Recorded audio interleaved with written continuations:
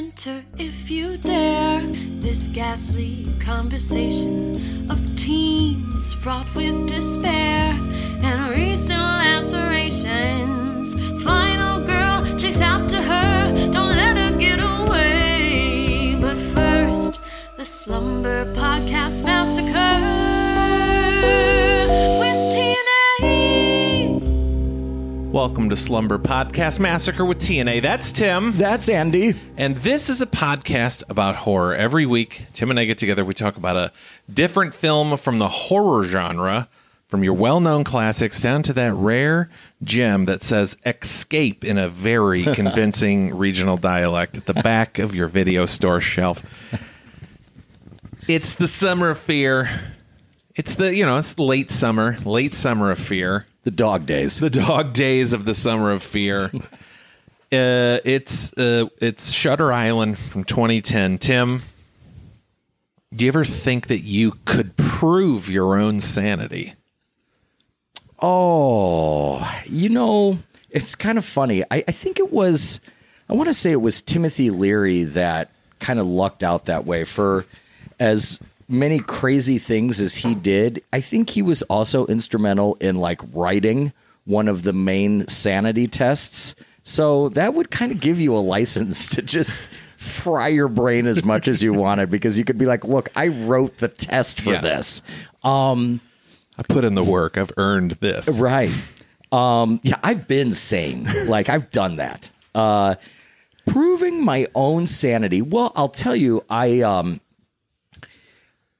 have a little short battery of tests for myself. There were times where I would, push it really hard, or maybe I'd just get knocked on the head. Let's do something a little bit more innocent. Get knocked on the head, but then I'd think to myself afterward, okay, I know who Santa Claus is. I don't know why I picked Santa Claus as the measurement for sanity, because he's not real, or unless you're listening and you're under 7 years old.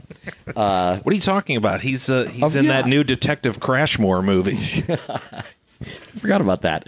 But no, I feel like that question is a good one for me, because talking about this fear in general, it's something that's really, really important to me to maintain my sanity, even though I have gone to great lengths to push the limits of that over the years.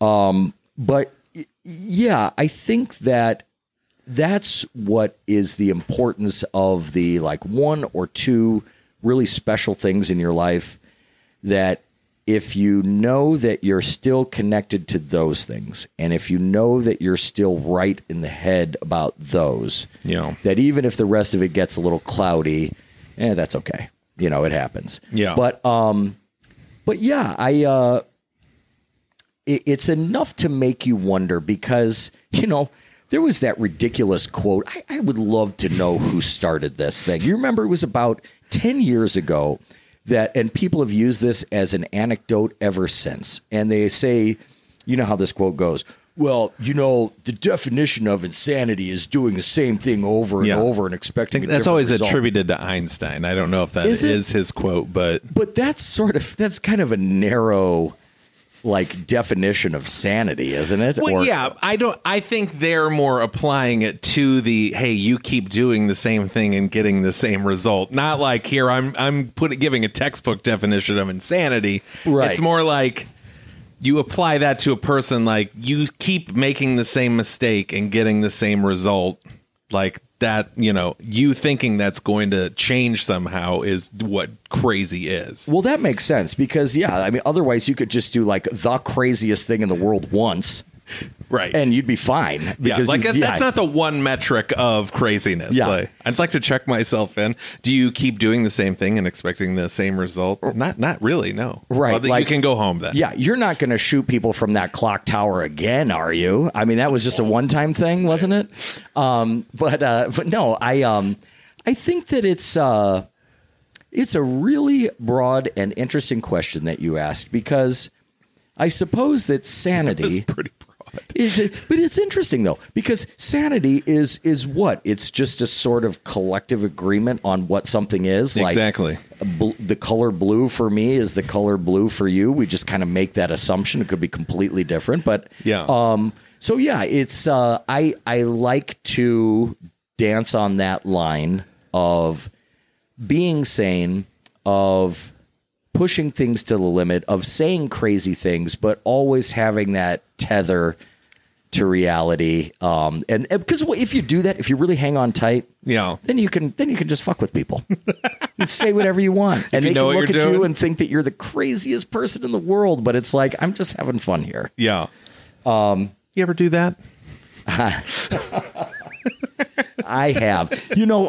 I remember one time I used to have this thing that I would say about, because I love tornadoes, and I used to have this thing that I would say like, man, I really, really love tornadoes. And just in saying that, people would look at me kind of crazy, like, like, oh my God, why would you say that you love such a destructive force? And they'd say, like, really? You love tornadoes? And I'm like, yeah. And I really, really want to see one in person, because when I do, if I jump into it, then I get my tornado powers. And then they just kind of like, usually sort of change the subject, or just really more often than not say anything. Right. But yeah, I love fucking with people that way. And I think that maybe you just hit on what the key here is that the tighter grip you have on sanity, the more fun you can have with drifting away from it. Yeah. Yeah. That's a good point. Because if you're just, you can still see, as long as you can still see the shore. Right. But you got to disguise it. You got to do it really, really well. Like there were times for all of us, I think. I'll just pick somebody. I mean, there's probably better examples, but maybe the very first time you ever saw Zach Galifianakis. Yeah. And you're like, is this guy really kind of fucked up a little bit? Yeah. And then you realize just how good he is at what he does. Yeah. That he is super smart. Man, what a good reference, because that is exactly how I felt. Because I saw him first when he had a late, I think that he had a talk show on VH1 called Late World with Zach. Yes. And no one watched it. No. We stumbled onto it and we're like, just had never seen this guy before. He was so deadpan, and yeah, you're just like, where did this guy come from? And I just began an obsessive, fanness, I guess. I mean, I don't know. Just like I would just consume myself with everything he did. And then him like making a big break. It's like I did something. I'm like, I knew it. I knew you could do it. I knew back in that crazy show you did. Yeah, I love Zach Galifianakis. He hasn't done much lately. Not much. Not to get off on a Galifa tangent. Yes. No, not much. I mean, well, that Between Two Ferns movie came out a handful of years ago, the movie of it. Yeah. Yeah. But no, that's the fun you can have with it. And the other thing too is that life becomes really fun if you treat it like the movie that it is. And it's not to say that you shouldn't have sincere relationships or that you shouldn't be good by other people that you care for. But I mean, even as far back as, middle school for me, certainly high school, I had a wondrous time at that time, just knowing who I was, kind of keeping it all to myself, but really pushing the boundaries of what I expressed on the outside, so as to sort of distract people and leave them wondering and leave them sort of just befuddled as to what the fuck is up with this guy. But it was always just for fun. I mean, it was because I enjoyed it and it was fun for me. So I think that, I don't know. I guess the moral of the story is like, be a little less sane, or at least make it messier and have a little fun with it. Yeah. You know who didn't have any fun? Leonardo DiCaprio. Tim, it's Shutter Island. Okay, so this one, this is an interesting one. It's our first and probably last Marty Scorsese movie.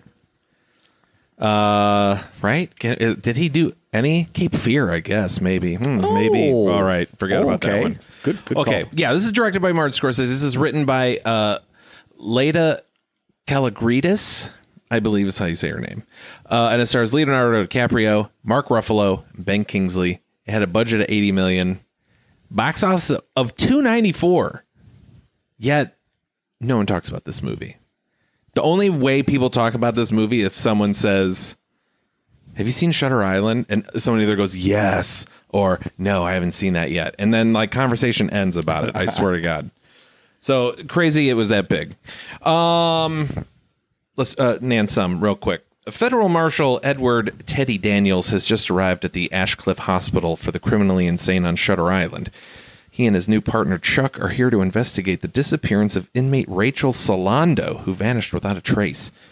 When Rachel reappears, Teddy confides in Chuck that he is really there to search for a supposed current inmate named Andrew Latis, who he believes was responsible for setting a fire that killed his wife.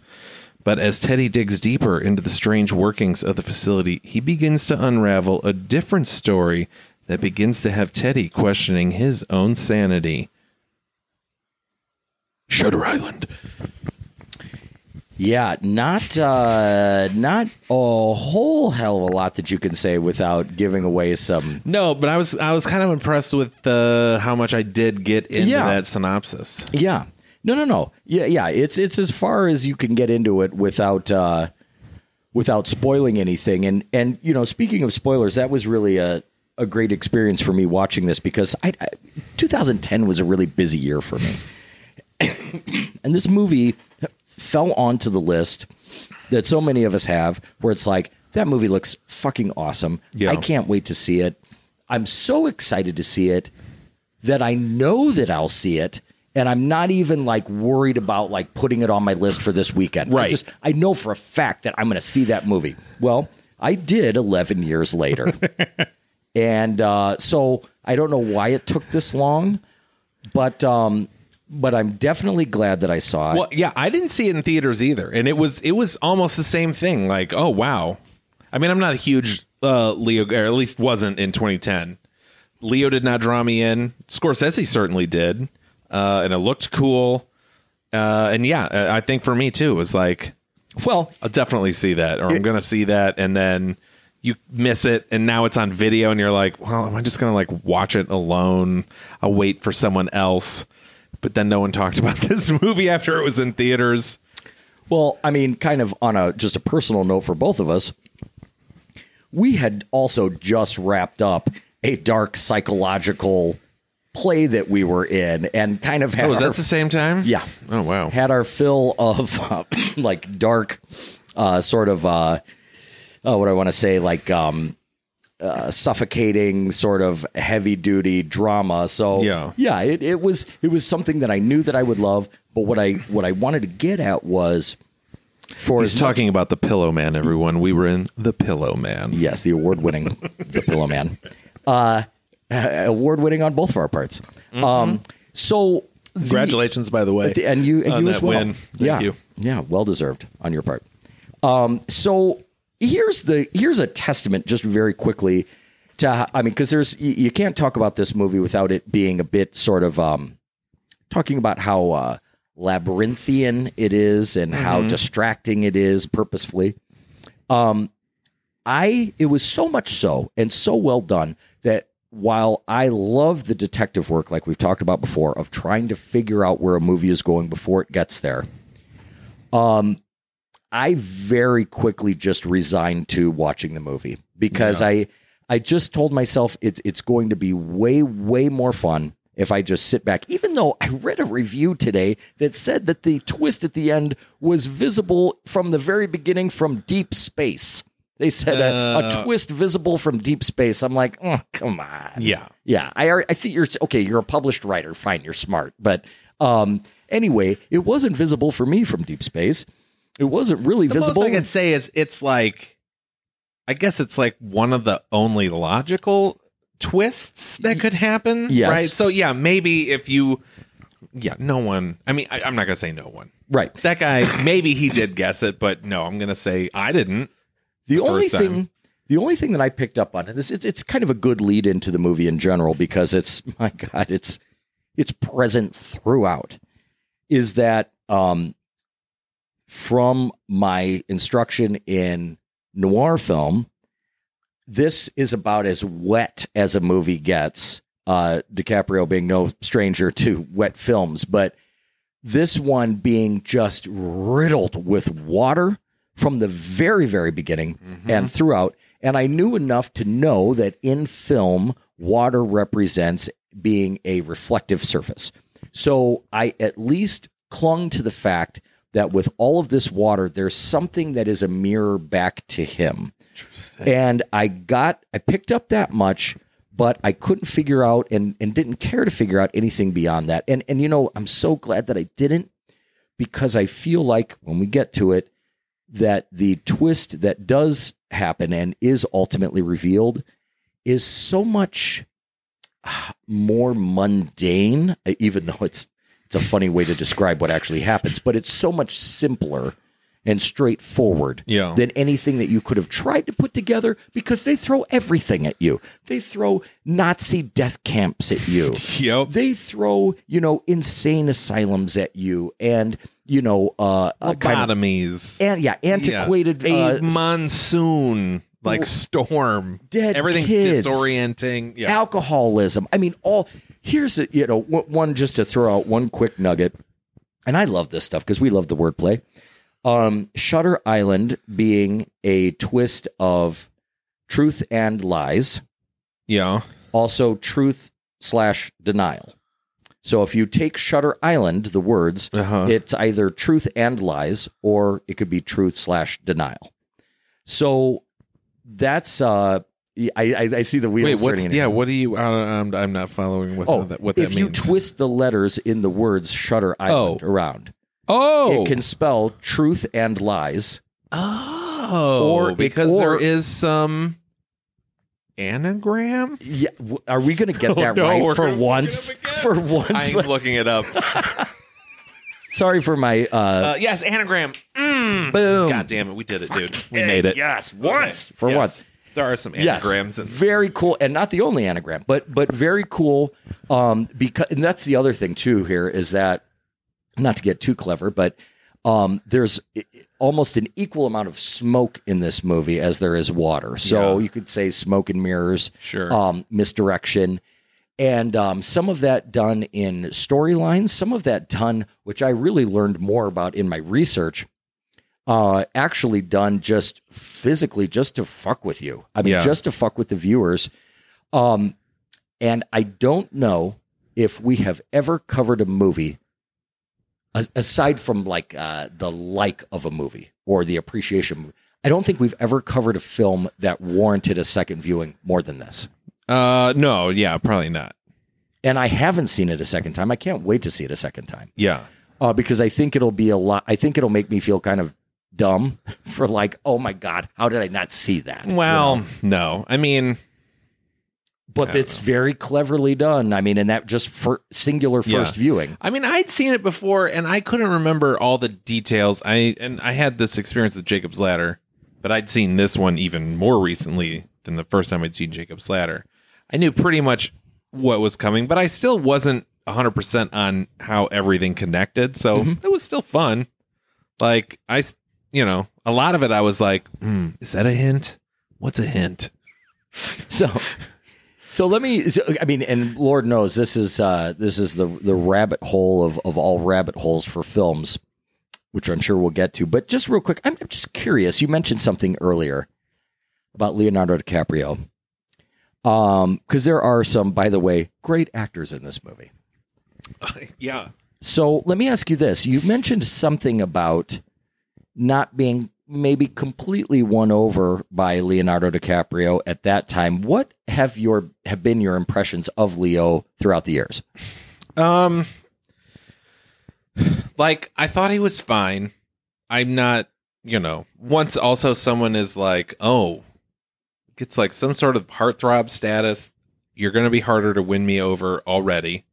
Brad Pitt was the same way, but it took him a much quicker time. Like once he did 12 Monkeys, I was like, oh, okay. this guy's legit. And then Fight Club, I was like, oh, he's one of the best actors of all time. Okay, he's not, but I really came around on it. I'm gonna interject 1 second. Can I remind you of a quick quote of yours? We were talking about Batman, who I know is very near and dear to your heart. Sure. You were asking me who my favorite Batman was. And I said Val Kilmer, and I think you were going to have an aneurysm, and you just threw your head back, and you're like, this coming from the guy who judges his actors based on how they look in a pair of Levi's. It's a direct quote from you, by the way. That's a long time ago. It was a long time ago. Wow. Yeah. But I liked your specific branding of the pants. Yes. Needless to say, Tim, you did like Leonardo DiCaprio a lot. You were into a lot of this guy is a good actor, but also look how good he looks. Yes. Which is fine. Yeah. You and I view appearance very differently, and that's okay. That's what makes us fun friends. But did you think that was there a time that you did not think that Leonardo DiCaprio was a good actor? I mean, I wouldn't say like, oh, he's bad, and I haven't seen everything. So I didn't see I didn't see Basketball Diaries. Oh, you got us. Yeah, I know it's coming. But I mean, I definitely give him credit because I know he puts forth a lot of time and effort into his work. And I understand that is work. A lot of his projects didn't resonate with me. I don't know. Titanic, I didn't really like that much. So I'm just like, oh, please stop with all of this. So, yeah, I mean, it took until, I don't know, I guess Django Unchained. I was like, that was like the first time where I saw him in a movie and I was like, that's my thing. This is the first time in Django where I saw him and I was like, I don't think anyone else could have done that but Leonardo DiCaprio. Oh, okay. I can't say that about a lot of his other work. Maybe like Howard Hughes. And yeah, I mean, yeah, yes, there might be more, but that's the one where I was just like, okay. Oh, like that was him, like, and he owned that part. Yeah. He did. He did. So, let me ask you real quick, just switching Once Upon gears. a Time in Hollywood, he was amazing. Oh yeah, absolutely. Mark Ruffalo. Yeah. What do you think of him? I love Mark Ruffalo. Okay. Now, that there's was from the very start. Okay. Yeah, there's a guy I have no issue with. You know what he's like. He's also really worked his way up. Yeah. And did you hear how he got this role? No. He wasn't not like Leonardo. I shouldn't say that. Like he was just gifted. Guy had to do Family Ties for fuck's sake for 2 seasons. Right. Or Growing Pains. Growing Pains. Yeah. You're right. But no, there were some good actors that were in line to play Mark Ruffalo's role. Robert Downey Jr. and Josh Brolin, who both would have done a fine job. Wow. But Mark Ruffalo just wrote kind of a fanboy letter to Martin Scorsese and said, like, I love everything you've ever done. Not like Scorsese hasn't heard that before, but just apparently just gushed and just honestly came out and said, I would love the opportunity to work with you. It would mean the world to me to do this. And I just really, really hope that I get this. And he fucking gave him the part. Yeah. I mean, flattery goes a long way. So Mark Ruffalo seems like a very, and this is not saying that other people in this movie aren't that way, but Mark Ruffalo seems like a very genuine guy, a very supportive guy, and no matter what project he's involved in. I like Mark Ruffalo a lot. You know what he's like? He's like, have you ever been examined by a doctor and like they're just kind of doing their thing and it's so relaxed. It's not sexual. I mean, it's kind of like a second cousin to that maybe, but it's not sexual, but they're just like doing their thing and they're kind of speaking in hushed tones, deep breath again, and you're just like melting. I mean, they put you like so at ease. Yeah. His acting is like that for me. Like even though he does nervous very well as well, but he just seems like a guy that has a sort of centeredness that is very comforting. Yeah, interesting. I kind of realized I had I keep forgetting the guy's name. He was whoever was in the movie about the guy Richard Jewell, who played Richard Jewell in that Jewell movie. Yeah. I can't think of that guy's name. No. Oh, are you talking about the guy that played him? Yeah. Oh my God. His if he's in a movie, his voice is like ASMR to me. I'm like, this is the most relaxing. Maybe that's like Mark Ruffalo for you. I have got a series for I have to spit this out real quick. I have got a series for you to watch called Kingdom. It's about MMA fighters, but he plays a character that's absolutely going to fucking blow your mind. Okay, yeah. We'll talk about it later. Okay, but no. I think that's how I feel. Like maybe about like Mark Ruffalo, where it's just like this is soothing. It's very soothing. Yeah, and you're right. It's a sincerity too. Like a thoughtful sincerity. Yeah. To where, especially in moments in this film, knowing what we know after the big reveal happens, which I don't know. I mean, how the fuck do you talk about this without spoiling it? We can get there. We can get there. Well, let me just say, Mark Ruffalo is not necessarily whom he seems right in the beginning. And I would imagine that if you went back a second time, and I'm just replaying the scenes in my mind as I'm speaking right now, I can picture watching that again and seeing a sort of almost sad, like he's just feeling for this guy. He's feeling for Leonardo DiCaprio's character, right? Pulling for him, wanting this whole thing to work, wanting to whatever DiCaprio is searching for to ultimately, come to pass. But there's a tenderness and a care there that might not exist between like a couple of normal U.S. Marshals. Right. And that makes perfect sense knowing what we know later. So speaking to that point, one of the very first issues that I had with this movie, because I don't think this movie is perfect. One of the first issues that I had was the first scene that we see of those two together, Mark Ruffalo and Leonardo DiCaprio. And it felt to me, and I told you this, it felt to me like when a play is cast and you're at your first rehearsal, you're going to go through a whole giant ass 5 weeks of organic process to refine scenes and discover your character. But at some point, you got to start somewhere. Yeah. You just get up there and you fumble around like idiots, and whatever you do up there is not going to be anything resembling nearly what the final product is.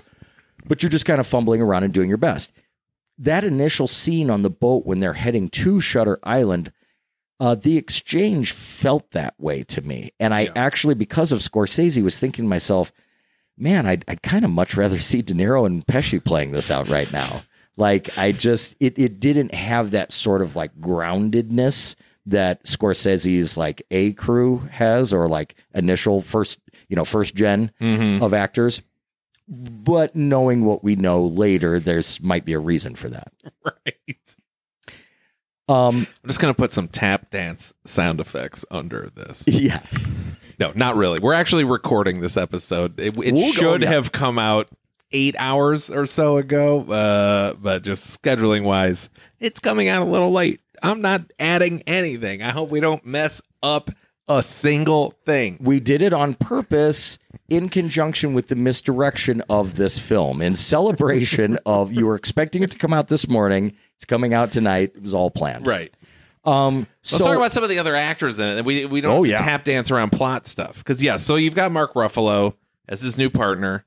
They get to the, Shutter Island. So the main psychiatrist, Ben Kingsley, being super stoic. There are so many Marvel people in this movie, and fucking Downey Jr. and Brolin were supposed to be in this. It's crazy. Yeah. Well, you mentioned Ben Kingsley. One thing that I said when we were watching it, and it made me feel really good inside, was the realization that as I'm watching him, because is he the best in this film? I mean, it's possible. He might be. It's possible. So good. There is one kind of scene-stealing scene, but I can't count him enough in the movie to be like, you're the best in the movie. Right. And let's put it this way. He is so good in two facets. He's good when you think that maybe he's up to something sinister, and he's even better when you find out who he really is. He's heartbreaking. He's wonderful. But here's the thing. as we were watching this, speaking more to that sort of sinister air, and it's only very vague. I mean, he does an excellent job of masking it. What I'm getting at is, I was watching this and thinking to myself, damn, there's a hole in all of our hearts where Kevin Spacey used to be. But Right. as I'm watching this, I'm like, there ain't a fucking thing that Kevin Spacey could do that Ben Kingsley couldn't. Yeah. And so that was refreshing to me. And maybe you could say to yourself that is a role because it's kind of an older guy that he plays. He plays Dr. Cowley. Yes. I guess there's probably a lot of really amazing middle to slightly older age actors that could fill that, probably do a great job. I don't want anybody else but Ben Kingsley in that role. Yeah. Has he done other Scorsese stuff? I wish I had really brushed up on my Scorsese filmography. I can't really think of any. Nothing jumps to mind where I'm like, oh, right. Nothing he's starred in. No, not that I can think of. Yeah. Interesting. Yeah. So It's a great matchup. and yet, Because, man, just like, I don't know, Scorsese has such good angles sometimes, and just Ben Kingsley's so stoic, even though he's so small. yeah, He's so imposing. stately. Yeah. Yeah. Interesting. As we're talking about all this, let's just get it out of the way.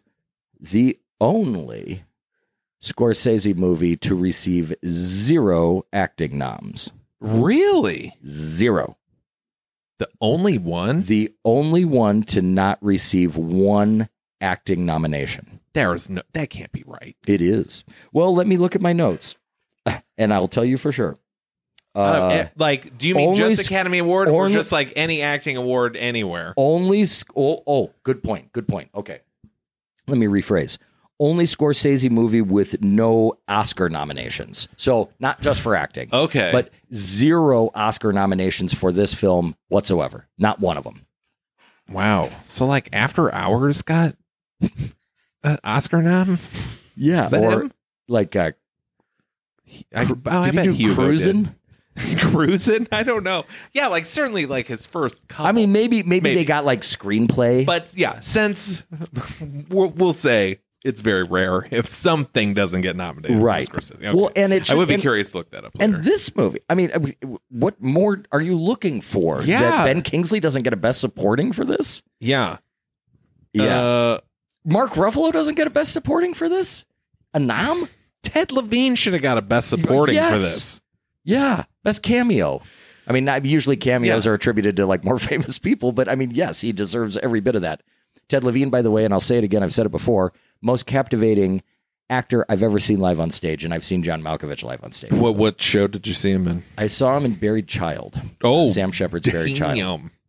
He was, and in that same production was Ethan Hawke and James Gammon from the Major League movies, and Ted Levine. And Ted Levine came out on stage, and you just absolutely could not take your eyes off of him. That voice, that presence, it was. It felt like you were just weighted down by like a ton of bricks, like you were chained to the floor just watching him. Yeah. So amazing. Especially because most people probably don't know that they've seen him Yeah. in other stuff. He's Because in- he's most known as Buffalo Bill in Yes.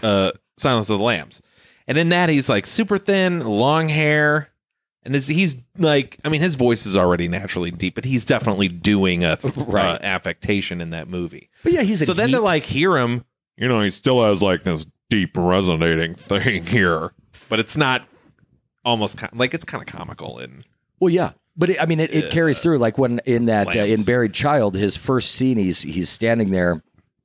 I think was he's- that the best Ted Levine impression? It you've was heard? pretty good. Thank you. It's pretty good.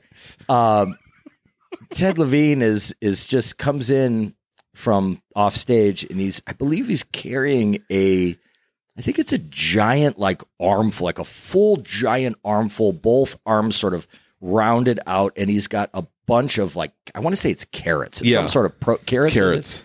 And he's dripping wet. I mean, he's just like he's just been blasted with a fire hose. And I think it was James Gammon that is like, "Where'd you get those carrots?" And Was he the guy on the couch? yeah, Okay. and all Ted Levine says is, "Outback," but it's like I mean, it just immediately sucked you in. That voice, that presence. Man, so good. And he's used to beautiful effect in this because it's not a lot of scene, but holy God, that guy makes an impression. If you give him 5 minutes. Well, and his scene is not even a scene that technically needs to be in the movie. It's more of a thematic, just kind of break, right? I guess. And it's so good. That it's funny you say that. It kind of makes me think about something in general about this movie. It's not a short movie. No. Over 2 hours. Yeah. And I was thinking about it today, trying to remember my viewing experience. And I tried to remember if I felt like this movie was too long. And I don't think it is. They cram a lot in. Yeah. You can tell it's long, but it's 2.5 hours long. It does not feel 2.5 hours. No, it's 220, but it doesn't feel that. And maybe at times where it might feel a little meandering is probably more owed to the narrative being distracting and being uneven. Now, let me ask you this, and it's okay if you want to brag. I learned today that some of that misdirection is absolutely in our faces, but I didn't catch it. I don't think I caught it when I was watching it the first time. For example, the one that they always give is there's a scene where a patient in the hospital is miming drinking a glass of water. And then in the very next scene that you see her, she actually has a glass of water that she's drinking. So what Scorsese is trying to establish there subconsciously to the viewer is that we have an unstable narrator. Yeah. Which we come to find out the reason for that. One of my favorite narrators, the unreliable narrator. Yeah. What's that show called? Legion. The Legion, the X-Men kind of Legion show that was on FX. Did you ever see that? I haven't seen that. Oh, Tim, so good. He was an unreliable narrator. Like, you just thought he was crazy, but you weren't sure. Everything was real kind of distorted through the whole show, which added to its aesthetic. But then you're like, is that just part of that life, or is it because of him? It's so good. Yeah, unreliable narrators. I mean, we all fell for it. Hopefully, in your class in school, maybe you were in middle school, maybe it was high school, but maybe for people's first foray into that would be like the Telltale Heart, where you have somebody that you think is, has the best of intentions, and then you realize who they really are. Yeah. But yeah, I feel like this movie does a nice, seamless job of being distracting. And god dang, doesn't this have to be one of the hardest things to ever do in a movie? Like, I'm going to do a confusing movie, but not lose my audience. How do you do that? And I'm going to ask you this because I feel like I know how I felt about it. Do you feel like they present a solid enough narrative of him being a U.S. Marshal going to a hospital to look for an escaped patient? Do you feel like that narrative is presented strongly enough for you to be like, shit, maybe that's really just what he's there for? Yeah, I think so. Okay. I mean, it's, what's nice is it is based on a book, so it kind of had to do this. But what helps with it is it's set like right after World War II, so not a time I lived through, so I'm not real familiar with, all I have are references are from movies and things like that of how life was and maybe our mental health system and, prisons and how they worked and everything like that. So yeah, watching this, the horror stories you hear about how mental institutions were run and the things that we did because we didn't understand mental illness at the time. We were just like, this is the only way around it. Cut some of them out, give them a lobotomy. So yeah, like, and just, I thought he asked all the right questions. They blocked him at all the right parts, like not letting him see records and things like that. Yeah, I believed him. Yeah. And I agree with you because I think that that's sort of like the sad tragedy of this movie is that you're hanging on to that and you're hanging on to it as long as you possibly can, and then some shit starts happening where suddenly he's dressing in orderly clothes, Right. and you're like, this is kind of unraveling a little bit. And I'll tell you, if we're talking about fears here, Yeah. this is a very, you picked a good one because you picked this movie for me. This is a great one because one of my specific fears about losing my mind is the idea of going to a place. There's a wonderful movie that I hope we cover sometime. It was filmed entirely on a iPhone 7 Plus by Steven Soderbergh called Unsane. Yeah. And the whole premise of that, kind of similar to the premise of this, is sort of that fear of going to some sort of institution as a completely sane person, and then suddenly like something happens or changes, and now you're stuck there and they think you belong there and you Right. can't leave. That's a fucking major fear of mine. Yeah. So yeah, that That place- one's valid. yeah, that was and it because I mean, here's the thing: a lot of people don't realize this. Institutions, especially mental institutions at this time, and even prisons, maximum security prisons to this day, they're institutions that people turn as a society turn a blind eye to. Yeah. And if you're sitting there in a fantasy world thinking that there isn't some shady shit going on in your local prison, I'm not talking jails, county jails, but in your prisons, you are terribly naive because that is its own system that exists outside of law and order. Yeah. Unfortunately. And so yeah, that threat is real. But no, I think they do a very, very good job of things unraveling. And in addition to the plot progression of this movie, even though it takes its twists and turns, the one thing that really stuck out to me about this movie is how fucking gorgeous it is. Yeah. I mean, I know some of it, actually a lot more of it than you would think, was CGI. Not necessarily like, it's not like they didn't film inside of, Right. established buildings, but there was a heavy use of CGI for this kind of movie. Yeah. But it is beautiful, and especially Yeah, some of that sound like this didn't even get like a cinematography nod. no. That's crazy. How does that happen? There's a moment where DiCaprio's character is sort of having a hallucination or a memory back to his wife, and it's actually very directly lifted from, I think it's Klimt's The Kiss, the painting that every freshman has in their college dorm. It's beautifully done. The art design in this movie is gorgeous, and everything looks large and beautiful and antiquated, but at the same time sort of cold. It's a hard thing to do. I mean, it's an easy thing to have like a Jacob's Ladder and have a dilapidated Silent Hill, shitty piss on the floor, Right. mental institution. This one isn't meant to be outwardly criminal, but you do get the feeling in there that like, this isn't right. Yeah. But yeah, it's not like a haunted house. No. Ward C is. Right. Yes, it is. But at that point, that's another one of those things like, because we're really only viewing that through Leo's character, we're like 45 minutes into it. I think we could start. We'll kind of reveal, heavy spoilers from here on out. We can kind of reveal the ending. But if you haven't seen it, we suggest seeing, I think we both say go see it. Yes. But okay, so, all right, we're going to talk about spoilers now. Because essentially, like I said in the synopsis, he shows up, he's there to, investigate one disappearance, but he actually wants to find this guy, Andrew Laeddis, who he believes killed his wife.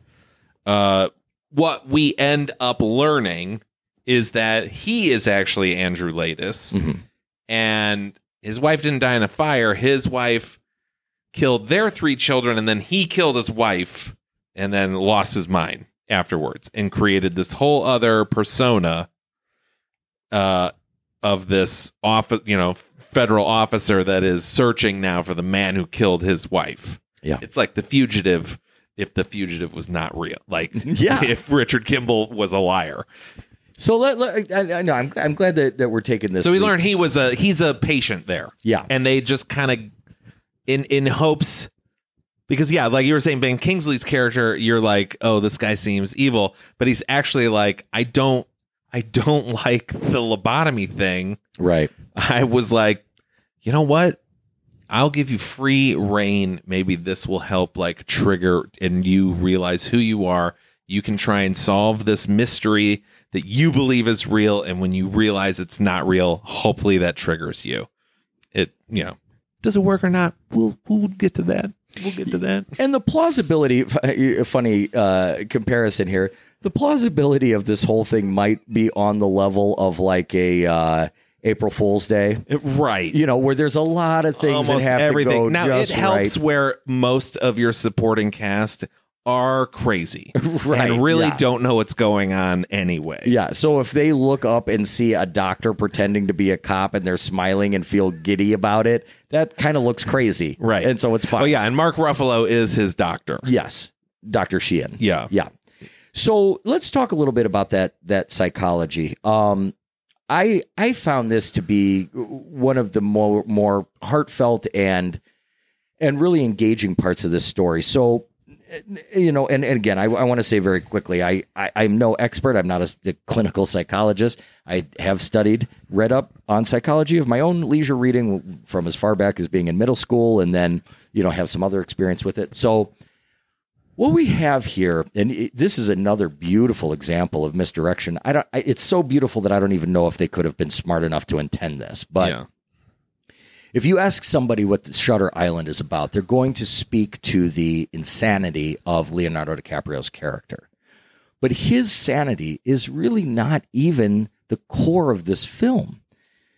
It's his wife's manic depression. Right. It's his wife's, which we now call bipolar disorder. But really, Leonardo DiCaprio, if I'm gonna be pretentious and shitty about this for a second. Okay, so DiCaprio, would his character have some trauma as a result of his presence in World War II? Sure. Is that going to be enough to shake his reality? Probably not. It isn't normally. I mean, there's certainly effects for veterans for long-standing amounts of time, but probably not enough to shake his borders of reality. Then, in addition, I mean, to that, he did liberate Dachau. I mean, it was like he had a pretty significant. Right. They did about the most they could, but I still agree with you there. You're right. And then you couple that with some sort of like time-appropriate alcoholism and workaholicism. So he's got some stressors, right? But what ultimately Leonardo DiCaprio's character suffers from is something called delusional disorder. And it's probably delusional disorder with tendencies towards grandiosity and persecution.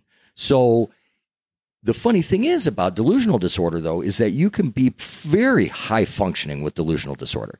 And in fact, you don't even necessarily ever really have to have a definitive or visible break from reality if you do have delusional disorder. You just kind of have certain views of the world that don't necessarily align with actual facts. But it's a movie. Whether or not a delusional disorder can kind of keep cycling through over and over, like somebody comes to a realization and then it sneaks back up on them like some sort of cold virus. That probably is a little bit of stretch from normal psychology.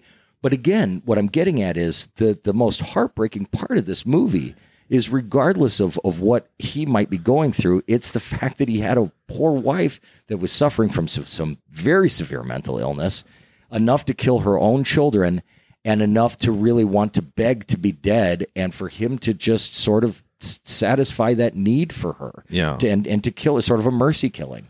Also probably coupled with his own just instinctual feelings out of finding his children dead. And Yeah. it's the most fucking tragic thing about this movie. He is a violent person. That is kind of that's the whole Ted Levine speech. Yeah. Is you're violent. You'll never get away from that. Like, you can try whatever you want, but I know you because you're like me. Right. And at the time you are just like, oh yeah, these are two lawmen who are like, we're just violent. But I mean, one's the warden of a fucking prison for the criminally insane. I'm sure not a nice guy, does not use the best corralling techniques. And then you've got a guy who, now I don't know if this was was that part embellished about them shooting the guards? No, I don't remember if they did. And that actually happened at the Liberation. Okay, because they line all the guards up, and one tries to run, one guy shoots, and they're all like, "Whoops!" Yeah, and the bullets fly. So so he's definitely into fucking revenge killing. Yeah. So he's it's such a great, in retrospect, part, because it does, that part with Ted Levine does not need to be in that movie. I mean, he's essentially getting picked up from one place and being driven to another. You can just have that happen. Right. There's no talk. But him telling him, and that is like a huge clue. Then when you go back, you're just like, oh, this guy is the warden. He sees this guy every fucking day. Right. It's just like, he probably hated every minute of what was happening. He wanted him to fail. For yes. Sure. But that's what ultimately what this movie is all about, and I promise I won't dwell on this, because there's so much to talk about with this movie. But let me just say this real quick, because if maybe this will help somebody who's listening, and or not. I hope it does. But I think what this movie is really getting at is that oftentimes we forget, and it's something that really affected me when I was watching, is that oftentimes we forget the reason why things happen in the first place, and we lose sight of the beginnings of a change in our lives, and we don't see those beginnings. We only focus on what came after. Now, let me explain that for a second. Let's say you have a shitty job, and your boss is a dick to you, and your coworkers, sabotage you or whatever. They're mean to you, whatever. And you decide, one day you just say, I have had enough. I'm going to quit this job, and I don't know where I'm going to go, but I'm going to get a new job, and I'm going to move on. So you get a new job, and maybe it's different hours than you normally had. Maybe it's less money or whatever. And you get about 6 months down the road, or maybe let's say a couple months into it, and there's all these natural challenges with starting a new job. You don't know everything like everybody else does. Maybe it's a longer commute. You're not making as much money. And then pretty soon you find yourself thinking like, God, like what happened to me? Like I lost my mojo. Like I don't have it like I used to. And you start looking at all these other aspects of your life, and you're fucking forgetting the fact that none of that is happening. This all happened because you had a shitty job and you made a change, and something happened. It was the catalyst for everything that's come after. There's not a whole bunch of cosmic universal badness happening to you. Right. You just made a change, and this is the fallout. So that's what this movie is about, where his wife killed his kids. I mean, that's the reason for all of this. And he is just unwilling to acknowledge that. He can't acknowledge that because it's too painful. So he creates this whole nonsense, which will send him in a forever loop until the worst happens. Yeah. So I guess just a nice little, piece of advice that this movie gives its listening audience is don't get caught up in a moment, like move on, and don't let, and remember why you did things in the first place. Yeah. Now, is it implied that she, like there was a fire initially that she set, and is that why they move out of the apartment building or something? Because that's the story in his mind is his wife Michelle Williams dies in this fire set by this Andrew Laeddis, and he is at Shutter Island as a cop investigating this Rachel what was her name, Solando, who to him is the one who drowned her 3 kids. Now I feel like the fire part did come back. It's not important, at least in that. I did read some cool analysis on the water versus fire that I'll talk about. Yeah, because there's a lot if you really start thinking about it. What was my point? I don't know. But if there was indeed an apartment fire, that's a great question. Because there's also a line, now you've seen this more than I have, but there's also a line where it's the lake house that DiCaprio lives in with his wife and their children prior to her killing them.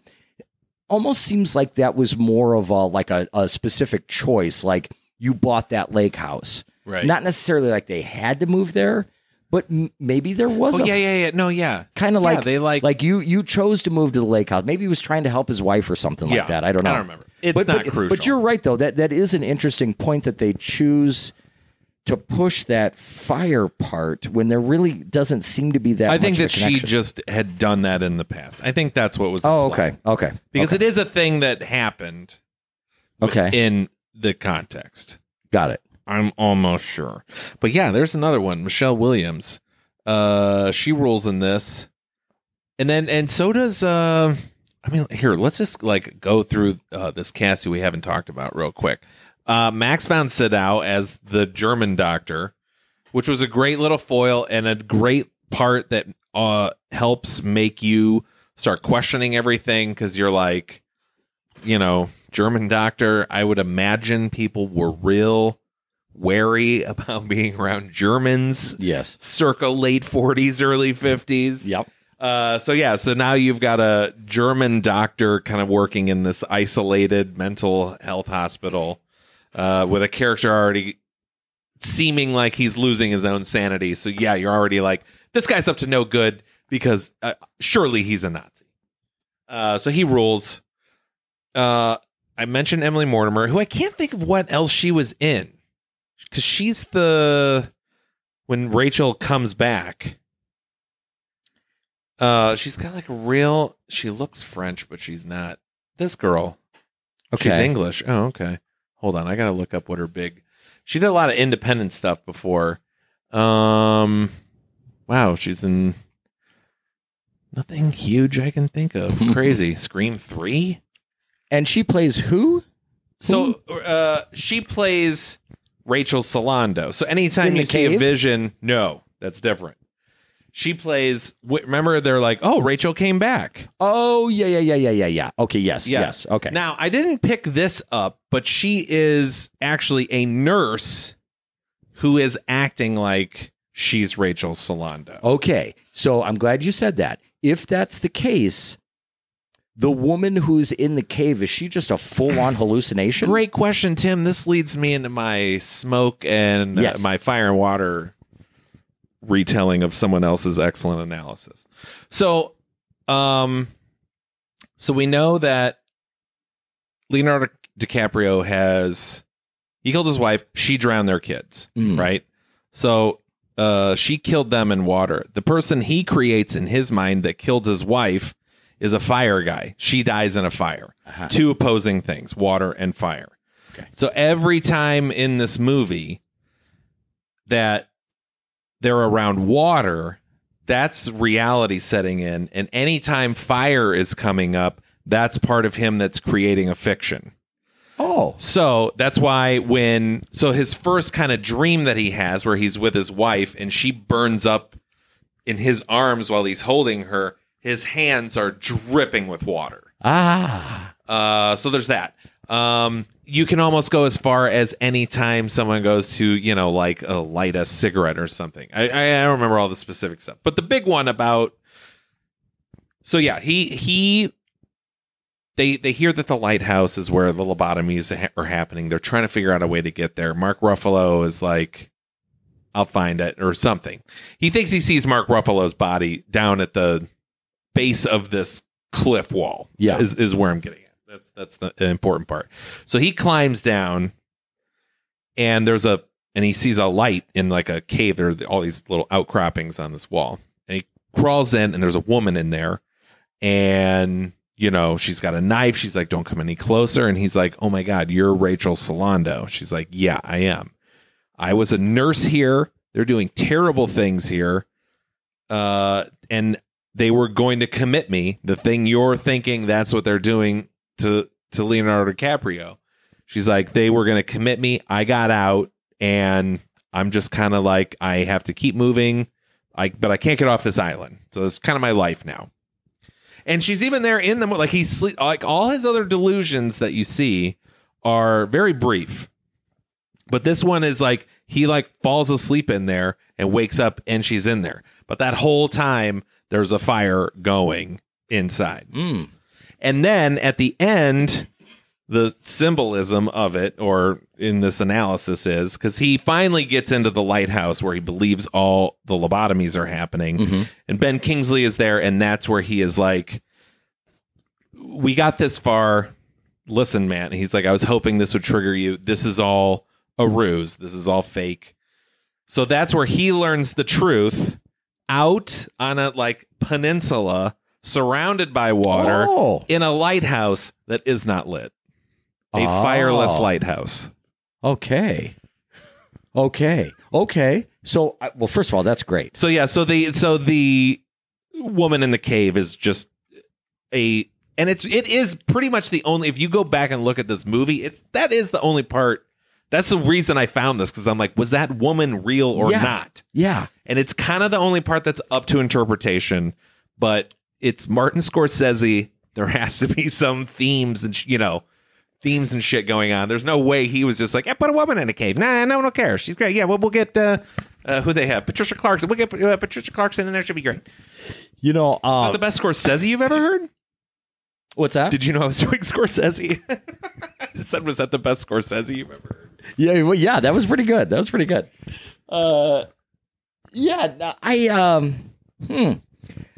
Man, there's a lot to think about with that scene. First of all, that actress and that scene is so well done. She does such a great job. It's so well written that it's enough to be like, oh my God, he's finally figuring out the truth. Like, she sells that. Yeah. And I mean, at least, I'd love to say that I saw through it, but she sells it so convincingly that I'm like, God, maybe this is really what's happening. Yeah. But it's not the truth. Okay. Here's one thing I will say about her. Maybe she was inserted because I don't know how stringently Scorsese was following the film noir rules. But one of the aspects of film noir is a femme fatale. Mm-hmm. So a misleading woman, a woman that is guiding you down, seems to be offering you love or companionship, but is leading you down a dark path. Yeah. So she is, even though she's not really sinister, kind of a femme fatale. Yeah. Like even though she's not real, her presence is leading him further away from the truth. Yes. The real truth. Yeah. So, yeah, you could kind of call her that. That works. Now, that scene that you mentioned about when the truth is finally revealed to Andrew, we now know it's Andrew, in the lighthouse. That's what I'm talking about when I say that Ben Kingsley is just golden. He has a look of exhaustion and sadness and just empathy, and all he knows this, and you could say that part of it is just that he, as a psychiatrist, wants this to be a success for himself or his name or his legacy, but it doesn't read that way. It reads like he just wants this poor fucking guy to just snap out of it. Yeah. And that he feels for him so deeply. And man, do you pick that up.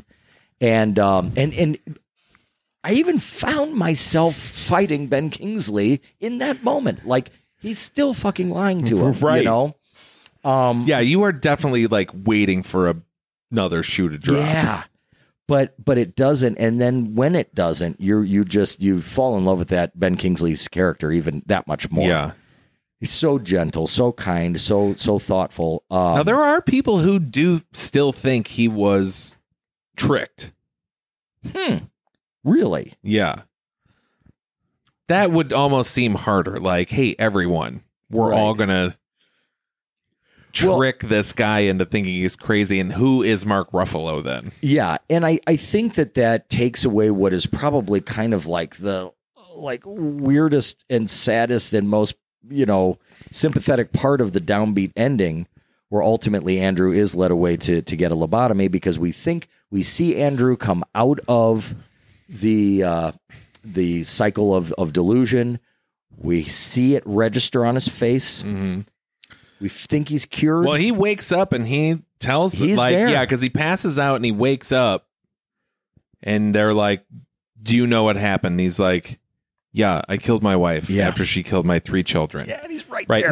Now Ben Kingsley has pointed out that they're like you had a breakthrough like weeks ago or a few months ago. You've done this before. Yeah.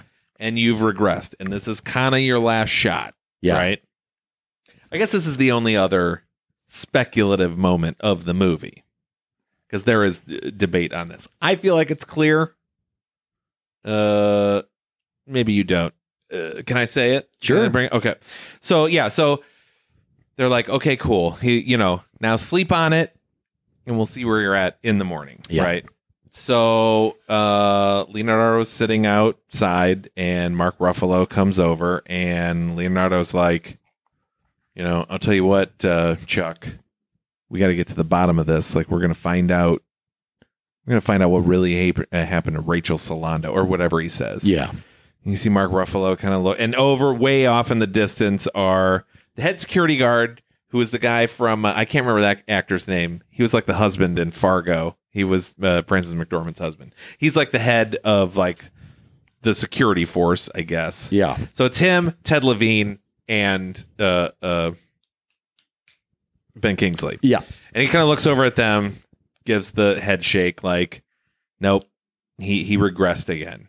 And then Leonardo turns to him, and I want to get the right quote. Where is it? He just kind of like pontifically out loud just kind of questions like, what do you think would be worse, to live as a monster or to die as a good man? And you just see Ruffalo like, whoa, what? And he's like, Teddy, like, what'd you say? And he just keeps walking away. Yeah. So what I feel is very heavily implied, and what I do think is happening is he still remembers. Yes. He realizes exactly what he is. Yep. And he's like, well, I can now either live with this horrific thing that damaged my brain for the rest of my life, or they can just go cut a chunk out of my brain and I can retire on this nice island in Boston Harbor. Yeah. Without any desire for escape. Yeah, I can't believe we've gone this far without saying federal marshals. Yeah, I mean that, and in the beginning of the movie, I was kind of like, where is this taking place? And I'm like, why am I questioning that? Right. Because obviously they're going for well, it's because right away it's like Ruffalo says he's from Portland, so you're like, oh, okay, because it does look like the shitty fogginess of like a Pacific Northwest type area, right? And but no, speaking to foggy. Yeah, it looks very nice, foggish, yeah.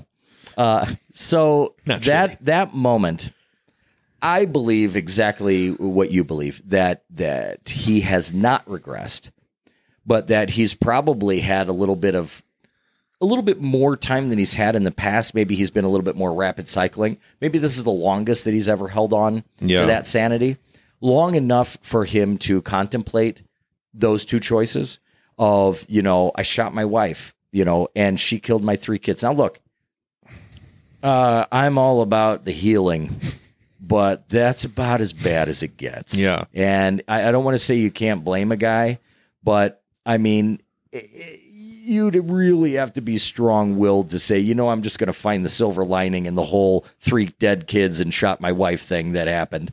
So I think it's pretty understandable that he would make that decision to say, I'm not going to kill myself. I'm Catholic or whatever, like I'm not going to do this, but I've got an opportunity to sort of take the pain away. Mm-hmm. And that he just goes along with that.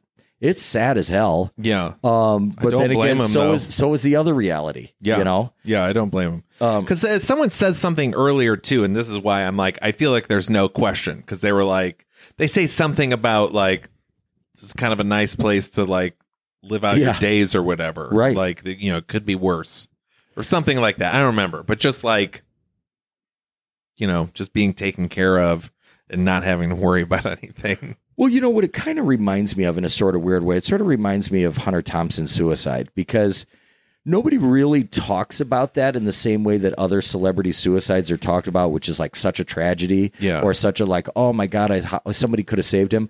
It was literally Hunter Thompson being in so much physical pain and being older. He was 70. And, he was in a lot of pain. Oh, was he 70? Yeah. Oh, yeah. He made it long enough. And he was just like, this is just not how I live. This is not what I've done my whole life. And so even his own son was just kind of like, it was treated as a death, not as a suicide, not as a celebrity suicide.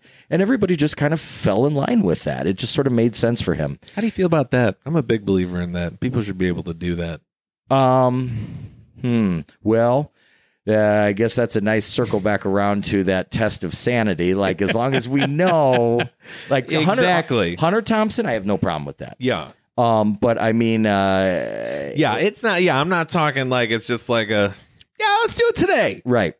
And we're certainly not talking about the Kennedys lobotomizing one of their daughters because they thought she was a little too lippy, which a lot of people don't. Surprisingly, a large amount of people don't know about. But, but no, this kind of situation, I believe that if somebody demonstrates a very cognitive understanding of their own circumstances, and that as a kind of like what we were talking about, sanity is sort of this sort of universal collective decision on what's reality and what's not. Mm-hmm. If enough people sit around and they're like, yeah, his life is going to fucking suck for the next 5 years that he might live it out. He's going to be in pain. He's going to be immobile. And if he chooses to go before it gets any worse, maybe we just let him do it. Yeah. I don't have a huge problem with that. I really don't. Yeah. I don't. All right, cool. I never thought we'd talk about that in this episode. But I guess that makes sense. I think it's important to get in people's minds. It's pretty out there. Yeah. But, Well, I think it brings up, just us talking about this, I think brings up a really exciting part about this movie, and that is, what is this movie? I mean, here we are covering it on a horror podcast, right, which is certainly horrific in parts, and nightmarish, and all those other adjectives that you want to throw out. But and it's definitely a thriller, and it's definitely psychological. You don't think this is horror? Just wait. Just wait. Right. Yes. Yes. Anyway. But I will say, I think this movie does a really nice packaging of several different genres. I don't know. In a lot of ways, to me, it's really more of a drama than anything. I mean, and there's nothing wrong with saying that. It's not scary by any means, but it is very tense. Yeah. And unless you see it coming from a mile away, you really are, don't know what's coming. Well, yeah. And, I think I know what you were referencing now with the horror thing. Oh, yeah. Yeah. You're right. But I will say this, though. Atmospherically, they do a great job. Just speaking really quickly to the music in this film, there was no original score for this movie. It was all handpicked by Robbie Robertson, who a lot of people know as a musician in his own right. But he handpicked a lot of atonal composers like Ligeti and Penderecki, John Cage, and this was music that I was introduced to years and years and years ago by actually a loyal listener, friend of the show. Dr. Jesse Renaud is a composer. A modern composer, still with us, still alive, which is funny to say. When you talk about composers, doesn't it seem like they should all be dead? But thank God he isn't. He's alive and well and living in Germany. And he introduced me to this music that is used throughout this film a couple decades ago. And I remember being very frustrated by it because I love classical music and I love almost the predictability of traditional classical music. And this music that's used in this film kind of thrives on its unpredictability or its sort of primalness, but it's perfect for this movie. I mean, when they're approaching Shutter Island and you're hearing that music and you're seeing those rocks and that ominous building, this movie sets tone like no other. Yeah, I mean, it's creepy. Yes. And there's also, they also find a way to work in some Mahler, which is really nice. He was kind of my bridge composer to the atonal stuff. And that's really beautiful as well. But, no, I don't know. If somebody wants to say to either you or I, like, hey, this Shutter Island, it's not horror. I don't know. I mean, is it that out of line to talk about it in a horror podcast? No. I don't think so. No. I'll always just go back to that Carpenter quote about it's a reaction. Thank God for that quote. We can do anything we want. That's right. I was going to say, and I meant to bring it up earlier in the fire water theory. One of the parts in this movie where it's the part where it's like, we're just going to tell you what's happening in this movie but you're still going to be like, what's this guy talking about? Because it's when they go into Ward C, because Rachel has arrived, right? And so now they're like, because they found this cryptic note, which does not play a big part. Like, I keep forgetting that exists. Yeah. Even while we were watching the movie, and then when I was looking things up again, I was like, oh, right. Because it's a cryptic note, and it said something about don't forget the rules of 4 and who is 67. And I was like, oh, right. He's the 67th patient. What was the rules of 4? Like, I don't even remember what that was. I don't either. I think it was something with what he did with names, maybe. Oh, okay. Because, yeah, he created these names. He's also a amazing anagrammist, I guess. Yeah. I don't know. Yeah. He's able to, create other names out of his name and his wife's name. He's an anagramma. An anagram. A bad anagramma. Yeah. So anyway, they're like, okay, like Ward C is for all the super crazy people. They won't let them in there. They're like, something has to be going on in there. So he breaks in, actually gets in a tussle with one of the escaped guys, because there's a huge storm too. So, people are getting out of their cages. And he almost kills him. There's also a whole other thing about how little his character respects the mentally ill. Like, he's constantly like, fuck them. They're savages. He almost strangles this guy just for whatever reason. Yeah. So there's a whole side thing with that. But anyway, so while he's in there, so Mark Ruffalo comes by and is like, dude, I got to get this guy to the doctor. You almost killed him. So while he's in there, there's another inmate in like a darkened cell that comes up to him, and it's Jackie Earl Haley, a guy who I never remember his name, and it's so unique. Yeah. I don't know why I never remember it. He's, a guy that I've like grown up with, but has never been a huge. I can never remember his name. Right. But he's been like, he was in Bad News Bears when we were kids. He was in Breaking Away. Then he's in, he was in The Watchmen. He was Rorschach. Like, that's probably his biggest role he's had. I think he got nominated for an Oscar one time. He did some weird little indie movie where he was like a child molester. Yeah. And he was also Freddy Krueger in the remake of Nightmare on Elm Street. I was not going to mention that, but you did. Oh. No, I was going to mention it. No, not for that. No, I was going to mention it. But yeah. And he's just kind of a weird little guy with his face is just looks rough. Even in this movie, he's been beat up and like cut. He looks really bad, but even just normally, he's like Daniel Day-Lewis's mini-me. Yeah. Sort of. His DeVito twin. Yeah, almost. Exactly. But yeah, so at this point, this is where they're like, okay, we're just going to tell you what's happening. Because Leonardo DiCaprio's trying to talk to him, and and he's like, what happened to your face? He's like, you did this to me. Like, you beat the shit out of me because I called you Andrew Laeddis, And all through that scene, he keeps lighting matches so that he can see him. Yeah. And during that, his wife materializes in the cell. So that's more of the fire stuff. But yeah, so anyway, Jackie Earle Haley is in this. It's just his little bit part. He and Ted Levine, they both had one page of dialogue, and they were done. So DiCaprio, would you say then that he is housed there as a patient? Yes, because that's how that's he beat the him. other part where you're like, why did they let him do this? Because as Kingsley is explaining to him, he's like, you're actually one of our most violent patients. Yeah. Like, why the fuck do you let this guy run around an island? Now, it's got a fake gun and everything, and I think everyone was very, aware of what was happening. There's probably a lot, we obviously don't see on the sides. Right.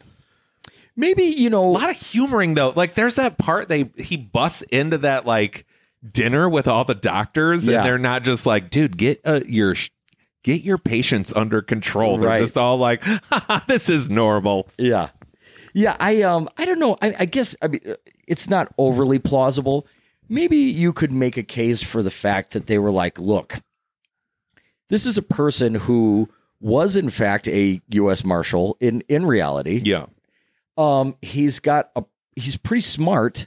I mean, at putting things together, he's got a brain that is built for following clues and finding, picking up clues and finding the means to an end and getting to, finding his man. Yeah. Like his whole occupation in his prior life, prior to his diagnosis or the onset of his delusions, was in finding the truth.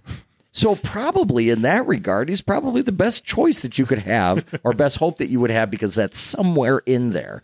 That's his brain is wired that way. But still, a pretty big production. I mean, to think that you're going to have, I mean, even just like the orderly staff going along with the whole thing, right? Like, it's pretty good acting there by people who have probably never seen a stage in their life.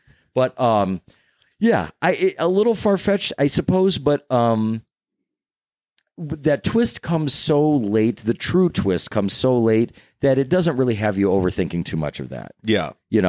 Maybe on a second viewing, you might be like, oh, this is a pretty big production for this all to fall into place. But it kind of leaves you loving Mark Ruffalo's character the most. Like, he's the guy that's really in the trenches with him. Yeah.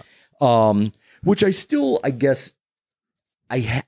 have a couple of questions, and I'm not going to pose them right now because I'd almost have to go scene by scene.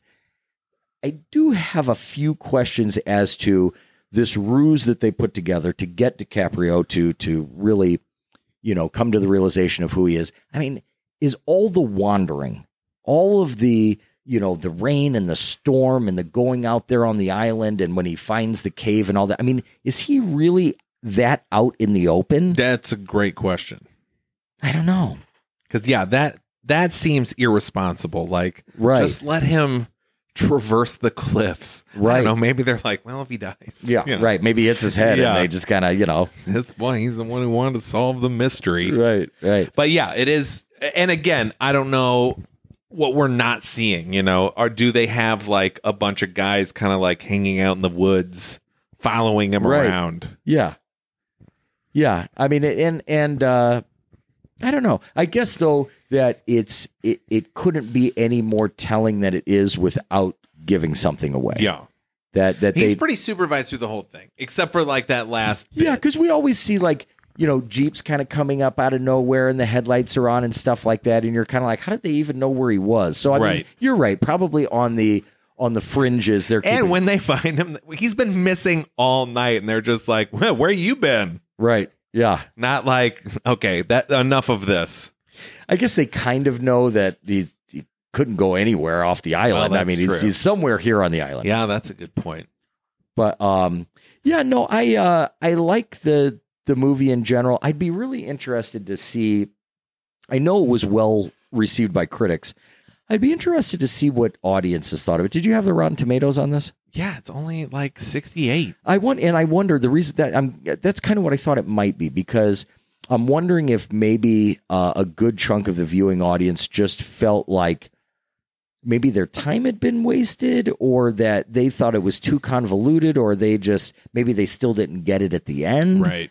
Not everybody goes to the movies for the same experience. So if you're just going for sheer Leonardo DiCaprio looking good in a pair of Levi's entertainment, this movie is not going to be the one that gives it to you. Well, there are a lot of people that might not go to a Scorsese movie either. Well, true. I'm not into that type of maybe they're used prestige stuff. Okay. Maybe they're used to might be Leo's. A little too much for me. Right. They loved him in Titanic. Yeah.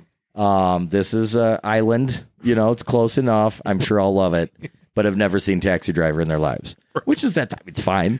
But yeah, no, I could see some people feeling like it's not a happy ending. So yeah, you have to be willing to appreciate a good downbeat ending for this one. And the journey, man, they cram in so much. It's funny. You mentioned the note, and I kind of completely forgot that the note existed. But talk about some effective red herrings here. I mean, there's so many things along the way, like him blowing up cars or whatever. You're like, this is it. He blows up a car. You're like, this is it. Like this is the big thing, But it's just it never is the thing. And maybe again, not getting too heady about it, but maybe that's the whole premise of this He entire probably never movie. does blow up that car because it's fire. Oh yeah, right. Yes, you're Yeah. right. You're right. But maybe that's the whole overriding message of this movie is that stick to the simple stuff. Don't overthink it. No. And don't overthink this movie when you watch it. Just sit back like I did and just let it happen. Yeah. Yeah, I liked it. I was really shocked at the kind of reception it got, but what you gonna do? I'd like to hear, if anybody, I know we still ask for it often, but if anybody would like to write in and tell us if they enjoyed this movie, this might be a nice one that more people have seen. That maybe was a little bit more divisive amongst the audience. I'd like to hear. Yeah, let's get some fights going on our Instagram page. Like we did over Arachnophobia. Yeah, it's all right. Okay. That was Shutter Island from 2010. Okay, this is a big moment. Because this one is like, we mentioned it before. We're doing our little Summer of Fear mini-series. Realized 3 weeks into it, there is a fifth week in the month of August. So we were throwing around some like, oh God, what do we do now? I had recommended, I was like, what if we just kind of went crazy? And we did this movie. It's called Enemy with Jake Gyllenhaal. It's got some spider undertones in it. Also, maybe some mind losing. At least, definitely some like I'm not sure what's real right now going on. We bandied that about for a little bit, and then you and I watched a movie together. And I said, "What if we did this movie? Because it is kind of horrific. It does definitely deal with one of our fears." Pretty directly. Oh, yes. I mean, it's kind of a key point in the movie. Yes. And also, I mean, we just went through a month of reliving our worst fears. So you know what? This one's for us, Tim. Have a little fun. Yeah, we're going to do whatever we want. And guess what we're covering? The famous horror film, The Suicide Squad from 2021. That's what we're doing. It's going to be fun. It is going to be fun. I actually know a lot about, like, I don't even need to research this movie. I know so much info on it. It deals very directly with a great, and your fear that we didn't get to cover, which was the rats. Rats, yes. A lot of rat stuff on this. So, big spoilers going into next week with the Suicide Squad. I feel like that's a movie, even if we spoil it, you're not going to be like, can't watch this now. Like, that gives away the ending. Well, and let's be very, very, very clear about this in case somebody has been living under a rock. We're not talking about the Suicide Squad that came out in, what was that, maybe 2017? Well, that's just called Suicide Squad, not the Suicide Squad. Oh, okay. Yeah, that's how you tell. It's an important distinction. The Suicide Squad. 2016, I want to say is the first one. Yeah. But this is the one that just came out. It is clearly the newest movie that we've ever done. Yes. And probably will always be the newest movie that we've ever done, maybe. Yeah. And but yeah, still, hey, let's just go ahead and say it. There are some, not Shutter Island style, there are some straight up horror movies that we've covered that don't have nearly the gore that the Suicide Squad does. No. So plenty of gore for you gore hounds. And fun. And fun. We haven't said fun a whole lot lately. No, we've not. It's time to get back to that. I tried with Arachnophobia, but you weren't on board with that, so it's the least fun movie you've ever seen. Yes. I'm over it, though. Yeah, I'm not talking about Arachnophobia anymore because I'm doing the Suicide Squad. A movie I loved a lot, so I'm looking forward to watching it. I promise we'll be back on track. We've got a whole fun new miniseries for September that we'll reveal next week.